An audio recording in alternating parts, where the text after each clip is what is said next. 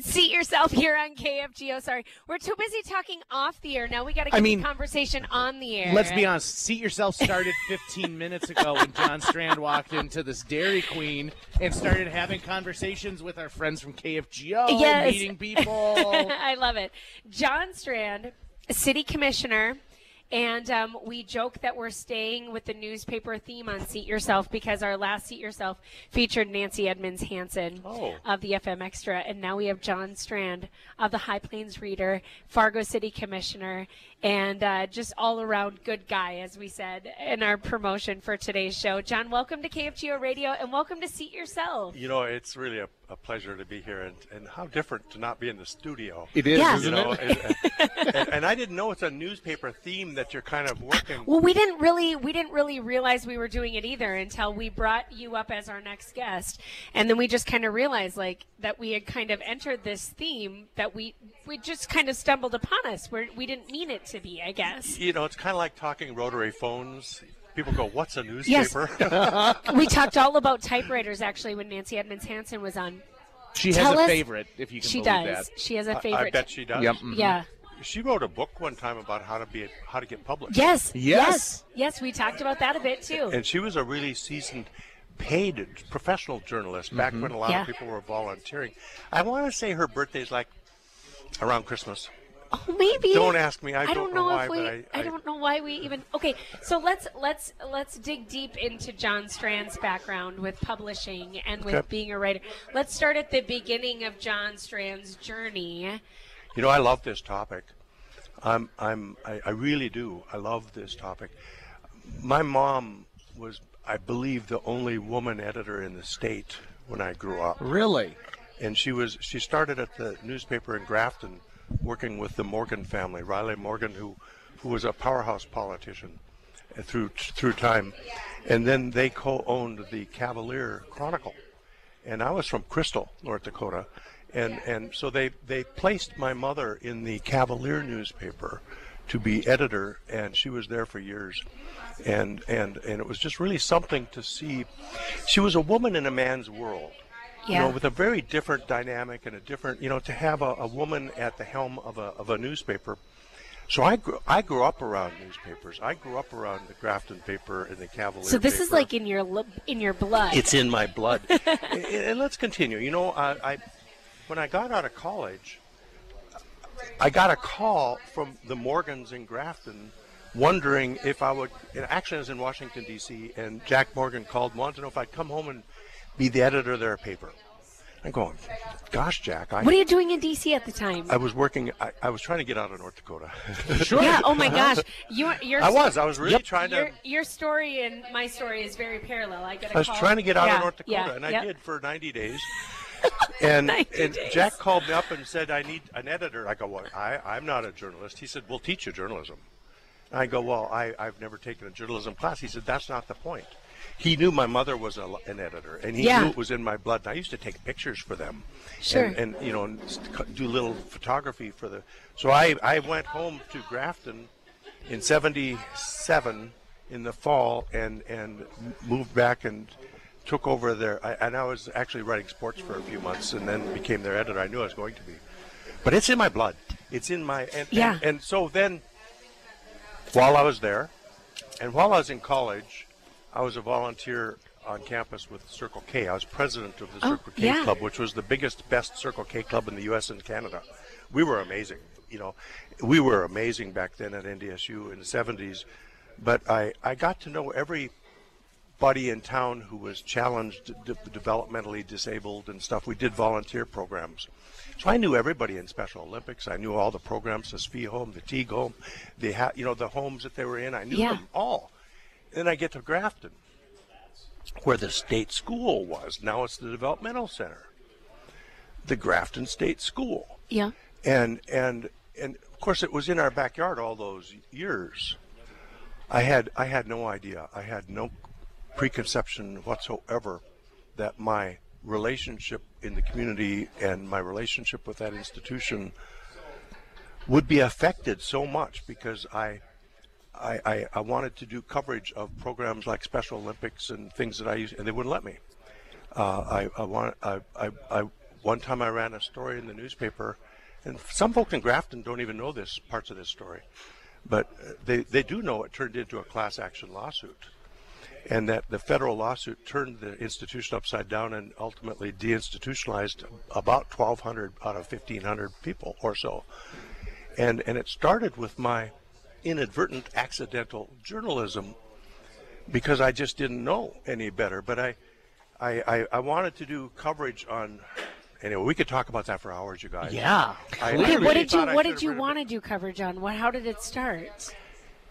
I wanted to do a story on the prom, and they told me no. Yeah. I wanted to do a story on things like that, and every time and then they had an open house, and I ran a story in the newspaper, Grafton newspaper, announcing this public open house at the institution. I show up at the institution at the open house, and I'm greeted at the door by the assistant superintendent, who says, "What are you doing here?" I had my camera. I said, "Well, I'm here for your open house." He said, "What are you doing here?" I says, "I'm here for your open house." He said, "Do you have a media permit?"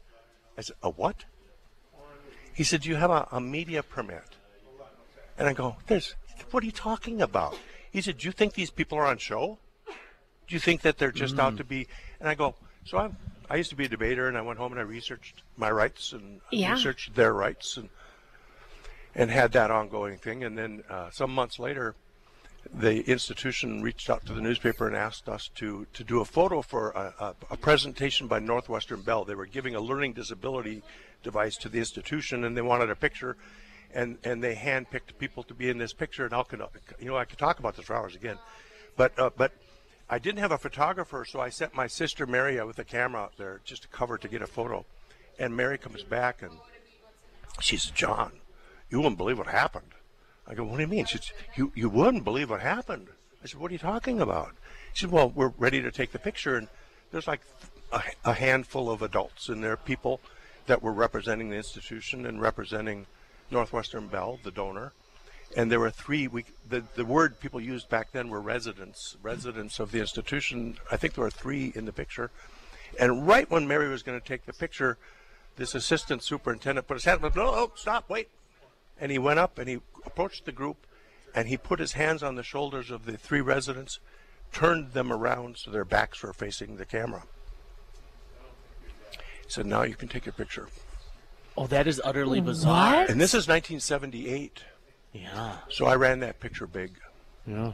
And I wrote my first award-winning editorial ever about, you don't do this to people. Right. You don't treat people's family members this way. That was the beginning. That was the breaking of the dam.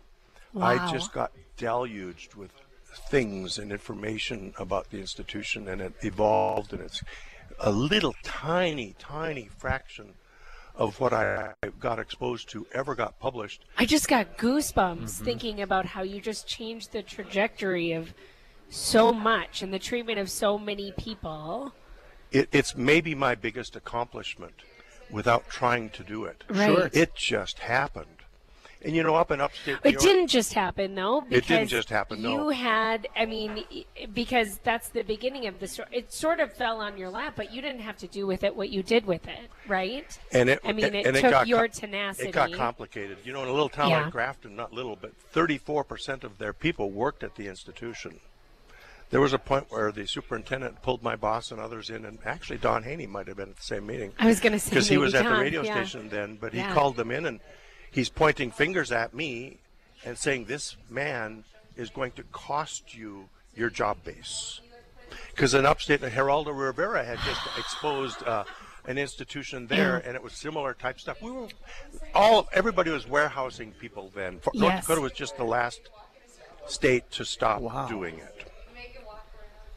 Goosebumps. Just newspaper. So that's the beginning. So now there's no way you're not hooked to the integrity of a journalist's job. There's no way you're not hooked to what you can do, what you can accomplish, and how it feels to do good journalism at that point. So then I left and I went into medical sales. I had 13 years in medical sales. I made money doing medical sales, but I never had a job I had a heart in. Yeah. Like that. I never had that feeling of contributing to your community, participating in the dialogue and the debate, throwing things out there that affect your community, hopefully positively. Yeah. You know, I just ached for that. Sure. And then when I left the medical field, it all changed, and I didn't want to stay in it. And wouldn't you know, I get another call from the Morgans, this time John Morgan, the next generation. And this is like 1994 or 95, and he says, John, I need an editor.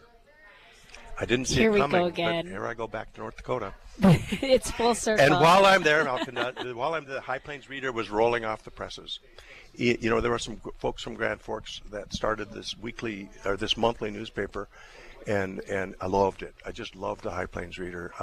I found it so refreshing, and I watched it get printed, and I watched these young journalists do something out of heart, and then they announced they were going to shut down or pass it on, and some of us took it over, and that became a labor of love. It was never for the money. Yeah. Well, I mean, I've talked to other people who were integral. There you go. I got it eventually. Got it. In the HPR, and they said, "Listen, you know, we did stuff that other people never thought we could do in North Dakota, and the HPR has become an institution. You know, you go to Chicago and you try the Reader in Chicago." The HPR is the same level of content and certainly talks about things that other papers aren't. I mean, as someone who loves the arts, thank goodness we have the HPR, because for years we wouldn't have been able to build an art scene without it. And we did it with volunteers. Yeah. Just everybody had heart. They wanted some things, and you know what fun that is to pay people with hugs. Yeah. Okay, we're going to talk more to John Strand. He's here with us until 1 o'clock here on KFGO. You can text us at 35270 and join the conversation. It's Seat Yourself, brought to you by the South Fargo Dairy Queens, and that's where we're at today. You can come in and take a seat with us and have a little lunch. We're on 45th Street, right by the interstate. You can't miss us. We're trying out some new Seat Yourself bump musics today. Yeah, excellent choices. You know, because 2024 is going to see a revision of our music, and so some people will be happy with that. Some people will be upset about it. I don't know. We're workshopping it, so don't worry. We're not stuck on anything. John Strand is with us. Just an incredible story about sort of the beginning of your career. You went back in Fargo. It's High Plains Reader. When do you decide, not only do I want to cover and be a part of these conversations, but I'm going to hold office? This is what I'm going to do. Let's back up just a little bit. Okay. We bought the High Plains Reader, which was in Grand Forks. Mm-hmm. And we bought it, I want to say, Raul Gomez and I, and Jim Johnson was part of that back then, another guy. We bought it in December of 1996. 3 months later or so, 4 months later, Grand Forks washed away in the flood. Yeah. Our office was gone. It burned. Our building was gone. That our little tiny newspaper was in. All of our advertisers were gone. We had nothing. Oh, my gosh. We had just started. We intended to and were expecting to and were unfolding an expansion into Fargo anyway, which was natural. We didn't know it would become our new home just like that. I see. To survive. Yeah. We had to. Yeah. We had no choice. We were dead in the water because we didn't have a town. So our newspaper was a loss in the Grand Forks flood of 97. My gosh. So then we landed here, and then got involved with the local community. I ended up in a really major gargantuan fight with the county through my newspaper, kind of, sort of. When I was in Grafton at the state school, I remember back when there was a legal notice published by the state that they were going to demolish some buildings on the campus. 3 of the 4 buildings were absolutely gorgeously, historically beautiful. And one of them, junk kind of. But I go, why can't we? So I wrote an editorial in the Grafton newspaper saying, not for nothing, but before you tear down buildings that are historically relevant and owned by the public, can't you have a conversation about, is there another future public use that could be considered rather than demolition? And everybody up there rallied. The governor's office, Rosemary Murdo was lieutenant governor, Ed Schaefer appointed her to, and they saved those buildings and turned them in, Metro Plains over time turned them into terrific housing. I love and it. a fitness center. Then in Fargo, I did the same thing when they were going to demolish the jail and the sheriff's house. I stupidly wrote an editorial, can't you do better than that? rather than tearing down historic, relevant buildings that are owned by the people. And boy, I didn't know where that was going to go. That turned into I was on trial for a week. So we can add the word renegade to the description of John Strand. When I ran for office for years, people would call me an activist. You know, I don't mind the word activist. Yeah, that's a good word. I like that. John Strand with us here. You can join the conversation at 35270. It Takes Two, Amy Eiler, JJ Gordon, and John Strand is our guest today on Seat Yourself, brought to you by the South Fargo Dairy Queens, and that's exactly where we're having lunch today. We're at the Dairy Queen right near the interstate. We keep saying like across from Pizza Ranch or Sicky's, right next to Casey's. You can't miss us. There might be a water park over here someday. Eventually. We're hoping eventually. So you can stop by or cruise to their drive-thru to get lunch. But I just a fascinating conversation about John Strand and his career and his accomplishments. Someone's wondering in our text club, is there a correlation with Mr. Strand and the Strand Theater in Grafton? I love that question. You know, there used to be a chain of theaters called the Strand Theater. In Valley Forge, New York, one time I found one and I took a picture of this historic old theater. And down in Key West, there was just this grand Strand Theater.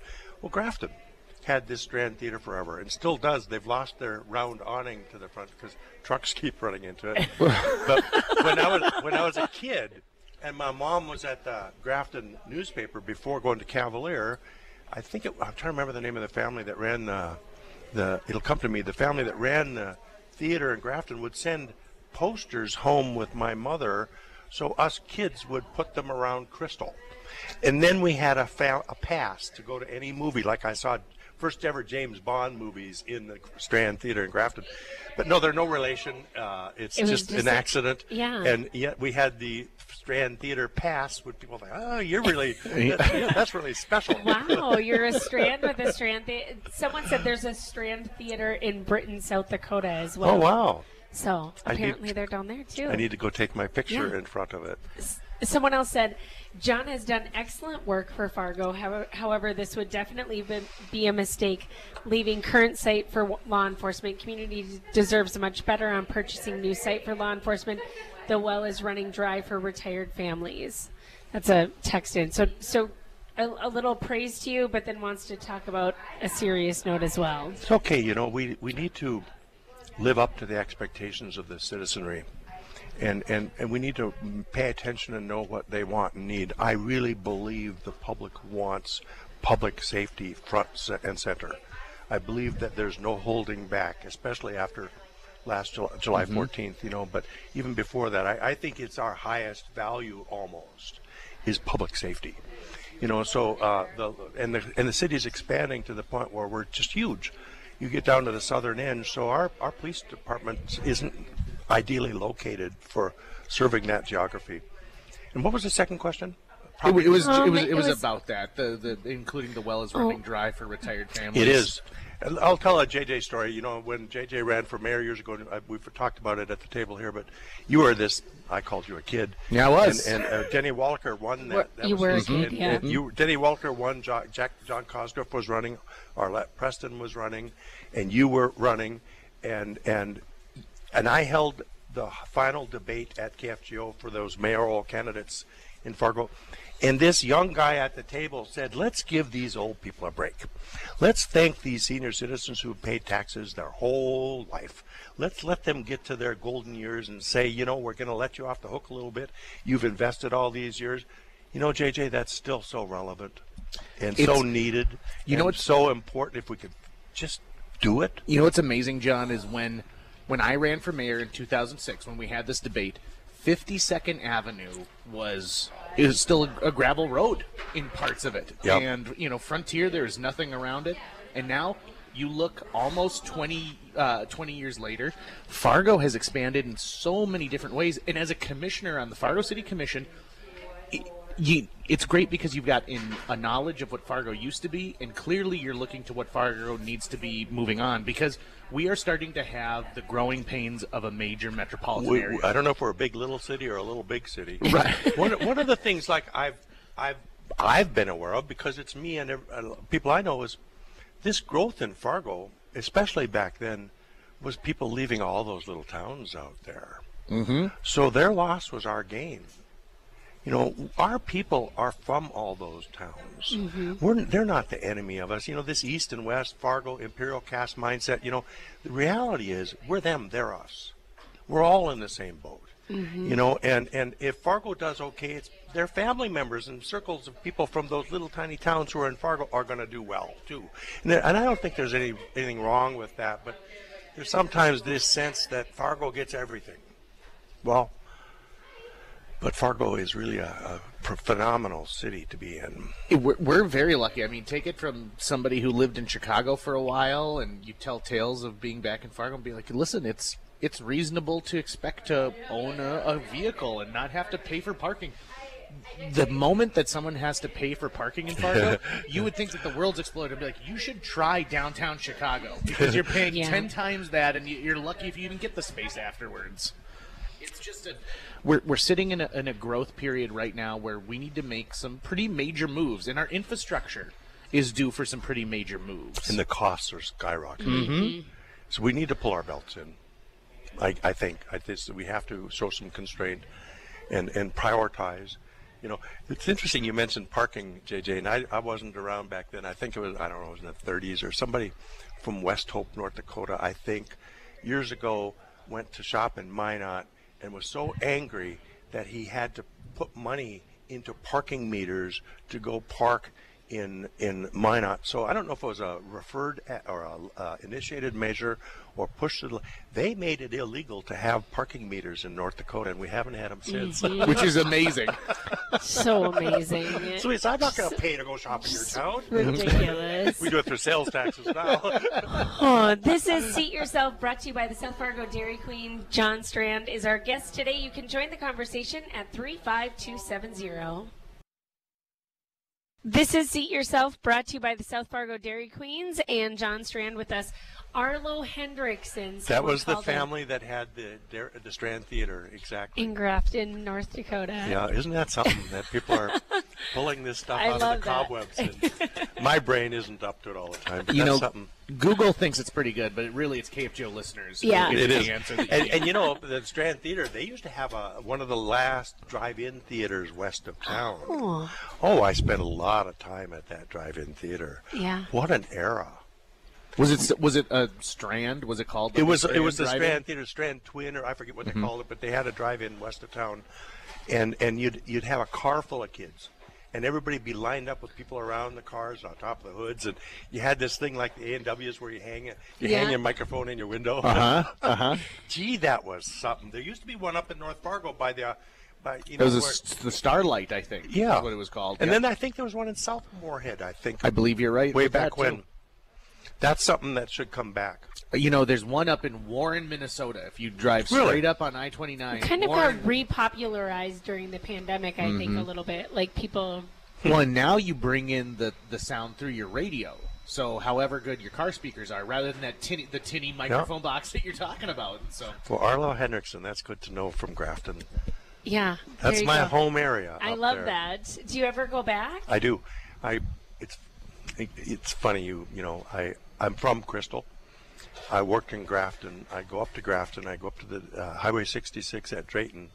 I cut across to Crystal. I never understood this as a kid.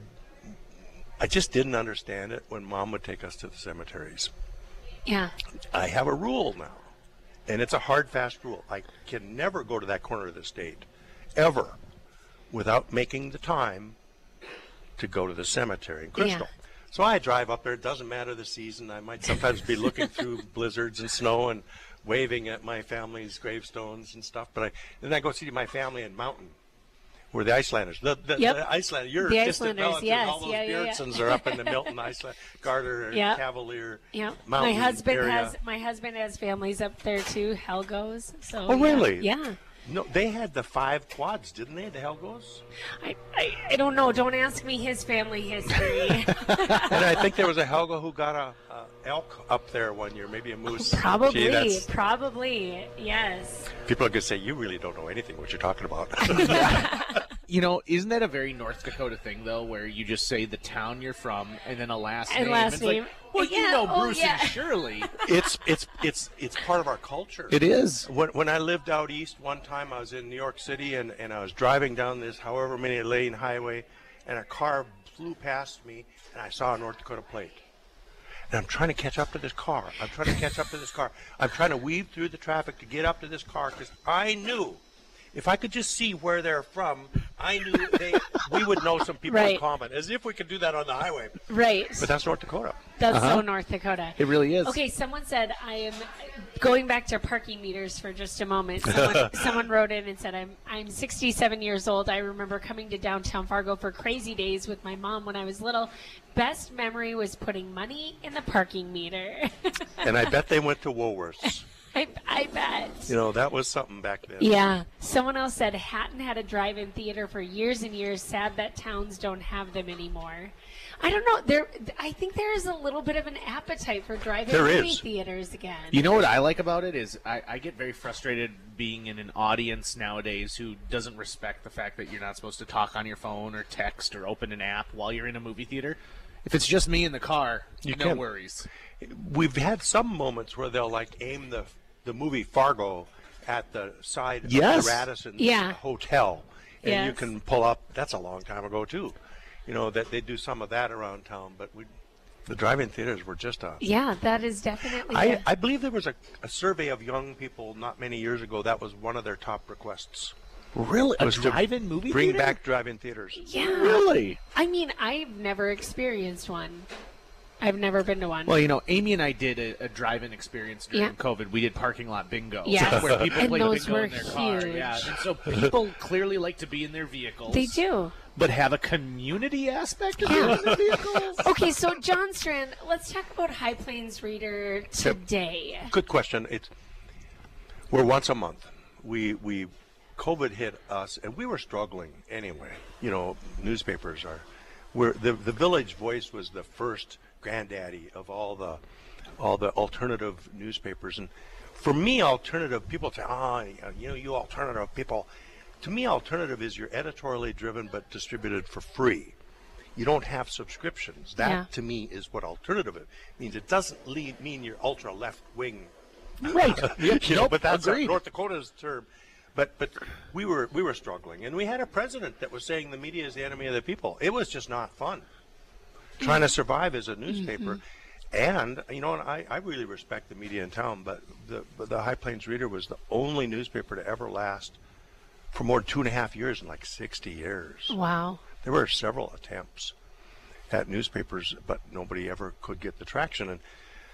But ours was based on heart. So when COVID hit, we shut down for like 8 or 9 months. We pulled in our belts, tried to reinvent everything, and we came back once a month. We consider ourselves, Sabrina Horning is still the editor. Alicia Underly Nelson is our ad director. We distribute through Hornbachers primarily, you know, the high volume outlets.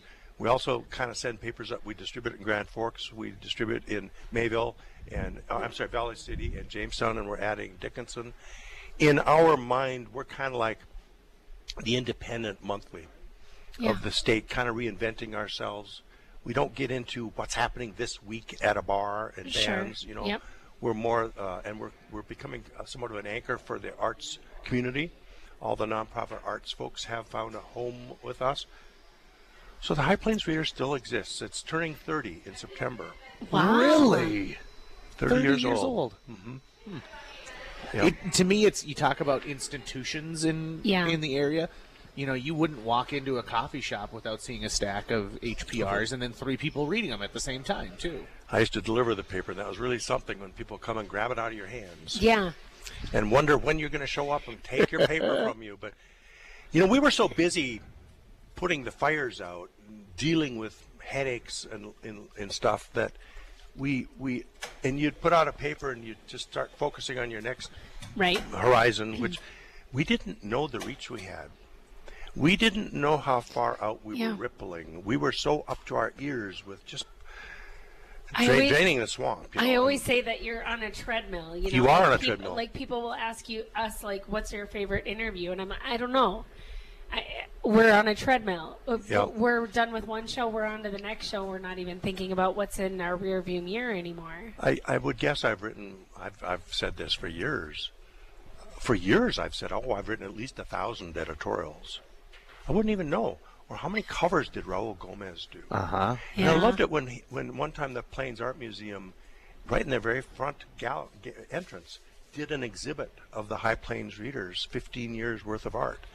And that was a reflection of Raul's art and the artists he worked with and stuff. But I'm glad we still exist. Oh my gosh, yes. And how beautiful of you to come back and say, okay, we're not leaving, we're just transforming into who we are. Everybody has these transformation moments where they kind of change who they are. And when I was in college, the HPR is what you picked up to figure out where the bands were that weekend and what was coming up and where everyone was going to be. And now it's a bigger, broader idea with a focus on a more statewide approach. It's got a bigger message. It's more than the bands that are coming up on Saturday. So, that's a beautiful thing. You've grown up a little bit. And Sabrina, our editor, is from a little town out there, and she lives and works in little towns out there, and she's really brought to us the mindset of the small town culture. Yeah. What these towns and rural parts are dealing with, to have a grocery store, to have a cafe, yes, yeah. or to have people, she's, and all of us from those places, we can relate. Yeah, absolutely. Definitely. Completely relate. Yeah. I love that. Thank you so much for being our guest today on Seat Yourself. This was so fun. And thanks for the burger. Yeah, you're very welcome. Dairy Queen for hosting us. What a good change of the pace, and how enjoyable. I'm talking with Amy about her Björnson background, and I'm reminding JJ when he ran for mayor. And I remember when you were 20, you were just a kid. Yeah, I was a young pup. Now, I will say this. I also said that downtown needed a skating rink. We got that eventually. We needed a four-way stop at Island Park. We got that eventually. Maybe I was just ahead of my time. Here's one thing I'll put out there. As long as we're talking wish list, I'd love to put a dome over the skate park. Yes. I these young kids that they Yes. need that all year long. Yeah. Yeah. These folks that think skateboarders are criminals, no, Yes. they're not. Right. Yeah, Give them that's something a good great to do. idea. Anyway, that's And those give them are a place to magic wands. I congregate. love it. John Strand had like 20 seconds left, and he had to throw out a big idea. I love that. Thanks, you guys, very Thank you much. so much. This is It Takes Two. Amy Eiler, JJ Gordon, and Seat Yourself, brought to you by the South Fargo Dairy Queens.